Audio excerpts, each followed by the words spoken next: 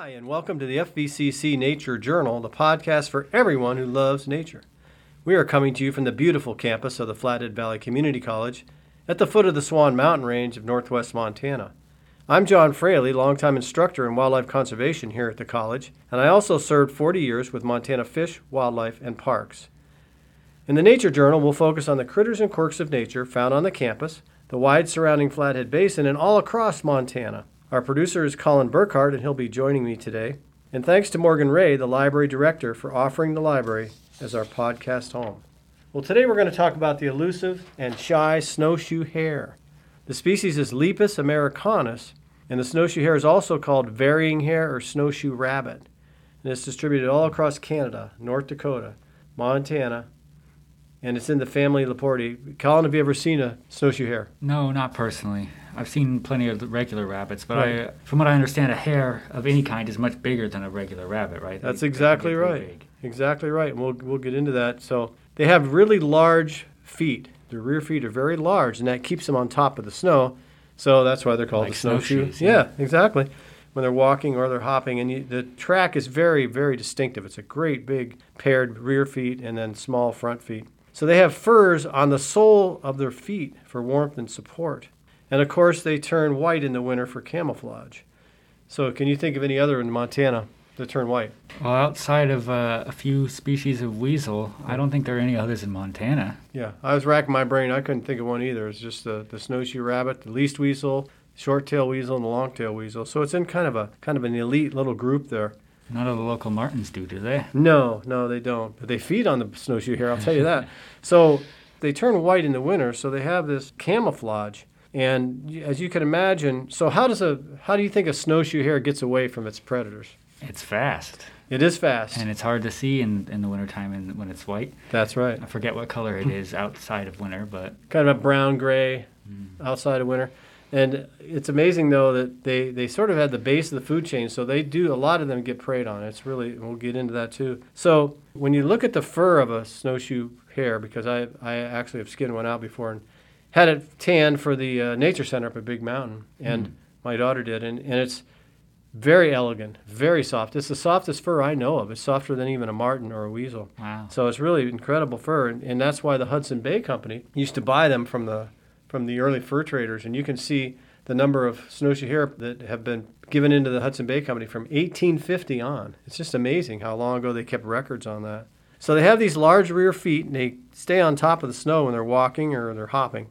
And as I said, they have fur on the soles of their feet itself, too. And so they're turning white, and they're camouflaged, and they think they are very camouflaged, but they aren't always. I can remember one time I was going up a ridge in the Great Bear Wilderness. My friend and I were snowshoeing up a ridge, and I looked over and I saw a snowshoe hare just sitting under a lodgepole pine, and it was just sitting there kind of looking sideways. I'm sure it thought that we couldn't see it, but we did finally see that one. Usually they are hard to see, but it's just so cute that he thought, well, I don't have to do anything, I just have to sit here, and this thing isn't going to get me, whatever it is. I'm sure it's the only human it's ever probably seen. They have black tufts of fur on the edge of the ears, but those don't really show up, so they're pretty darn well camouflaged. What do you think their winter food is, Colin? Well, there are not many plants that they would be able to get at during the winter, so I'm not sure what they would have. Well, they have little shrubs that they can get, and they also eat pine needles. A lot of lodgepole pine needles. Yep. If you go in the woods and follow their little trails, they make really well distinct trails. Wow. You'll see where they're just feeding on the young lodgepole pine needles. Yeah, that gets them through the winter, but it's pretty amazing, isn't it? I wouldn't think pine needles had any sort of sustenance. Actually, mule deer eat pine needles in the winter too. It just to fill up their system, but maybe don't get a lot of nutrients from it. They're about 20 inches long, and they weigh up to 3 pounds, so they are big compared to a rabbit, as you mentioned. Mm-hmm. They're mostly active, do you think, during the day or at night? I'd say day, but... Actually, they can be, but they're mostly active at night, and morning and evening. Even though they are camouflaged. And, of course, they don't hibernate. So they breed in May, and their gestation period's a little over a month, and they have a litter or two per year. In this area, I've been trying to research it. I think they can have more than one litter per year in this area. But they put 4 to 6 young out there, and they can really reproduce, right? Because they're the bottom of the food chain. Oh, yeah.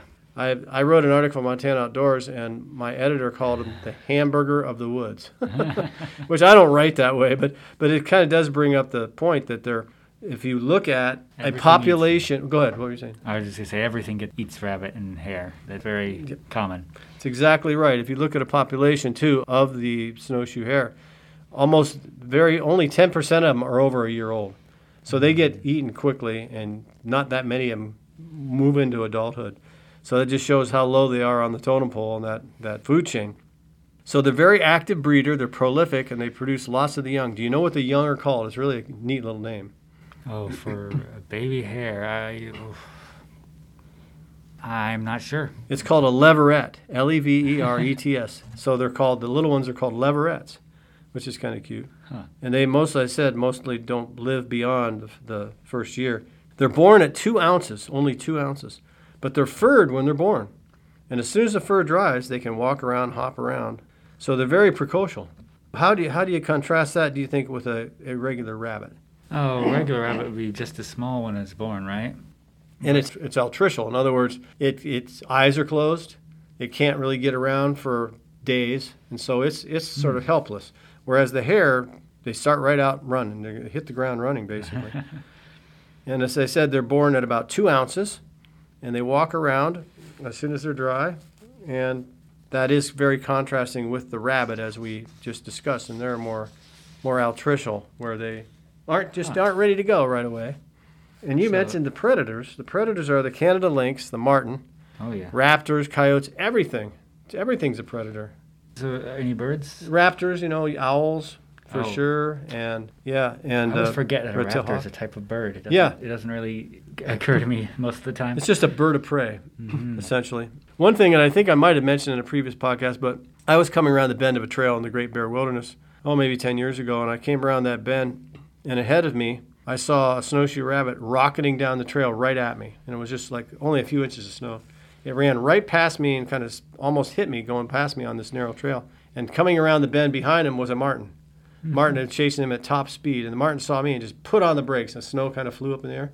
And he ran right up the snag, this dead snag, and then just stood there chattering at me, and then eventually dropped down to the ground, just head first, just right down the snag. They're incredible climbers.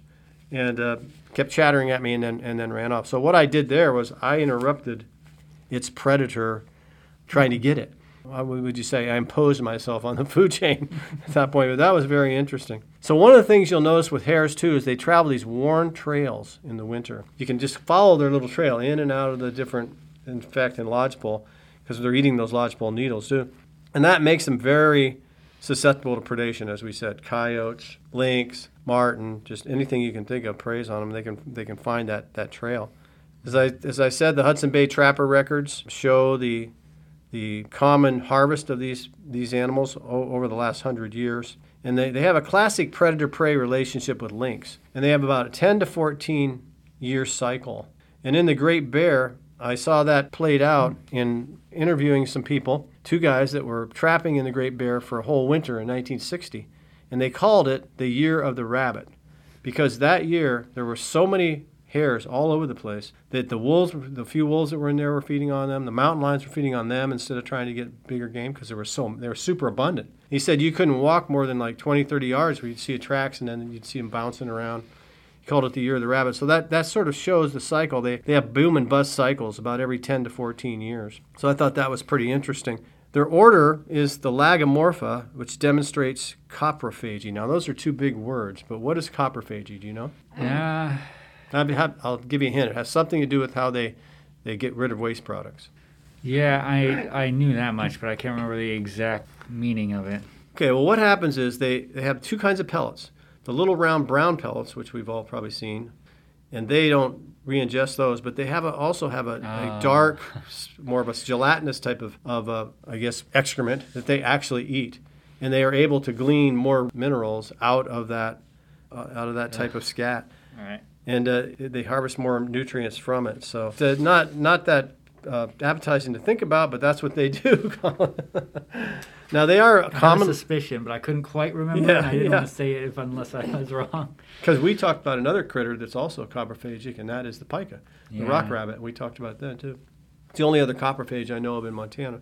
Mm-hmm. So anyway, they are hunted. They're non-protected, so you can hunt them anytime you want. And they're pretty good to eat, I guess, but you can contract a disease from them called tularemia, if you clean them without using gloves. So you got to be really careful there. Tularemia, that's... Yep. I'm not sure what kind of disease it is, but it's just fatal to the, eventually fatal to the snowshoe, and it can pass to humans. There's examples of that happening. And most people that hunt them with dogs and chase them, and then the dog gets real excited, and then they take them that way. So as a prey species then, just to finish up, the snowshoe hare is a classic, the way I look at it, is it donates itself to the food chain. I mean, 90% of them die within a year because they're getting eaten by everything else. And so it's almost like they're there specifically to fill that bottom of the food chain. Oh, yeah. So it wouldn't be any fun being a snowshoe hare because of that, but you are making a big contribution. Usually you say, like, what good's this animal, what good's that animal? It's real obvious what good they are. They're right at the bottom of the food chain. They feed just about everything. So you say that they're more likely to be made to be eaten than anything else. That's about it. They're made to be eaten. So if you want to see one of these elusive snowshoe hares, sneak around the lodgepole forest, follow their trails, and good luck, because they're not that easy to see, all white with the snow. So that's all the time we have for this episode of the Nature Journal. Thanks for joining us, and I'm John Fraley. I'll see you next week.